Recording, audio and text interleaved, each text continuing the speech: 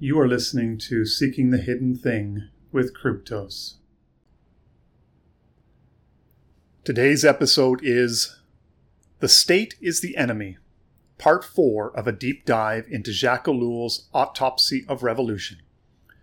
We like to think of the left as the enemy, but the left is not the real problem. They are more symptom than cause. The real problem is the fact of the state and the reasons why it exists. In part 1 of this series, we discussed how the first revolutions, as an outgrowth of revolt, were reactionary, in that they were a rejection of history. With the coming of Hegel and Marx, in the aftermath of the French and American revolutions, a shift occurs. Both of these authors, argues Ellul, used the French Revolution in particular as a window through which to understand history itself. In the process of revolution, they saw the unfolding, the generation of history.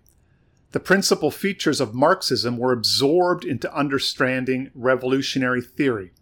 Two principal ideas emerge. One is the concept of the objective situation, in which one must properly identify the objective, observable forces at play.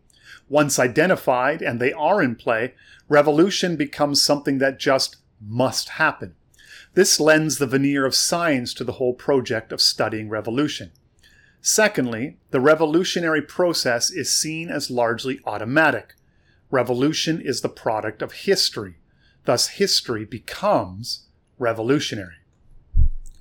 Thus, the aim of the revolution was no longer to effect social or political change, but to establish the rule of history.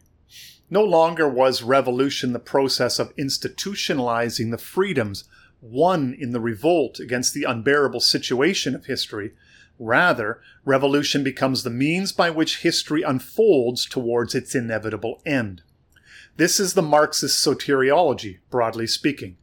Whether it is economic or cultural Marxism, the revolutionary actions are about moving history towards its utopian end.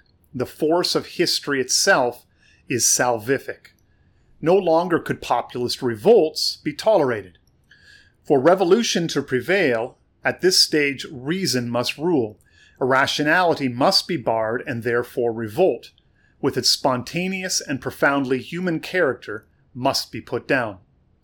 One only has to look at the hints of populist revolt that resulted in the election of Donald Trump. This offense against history had to be put down.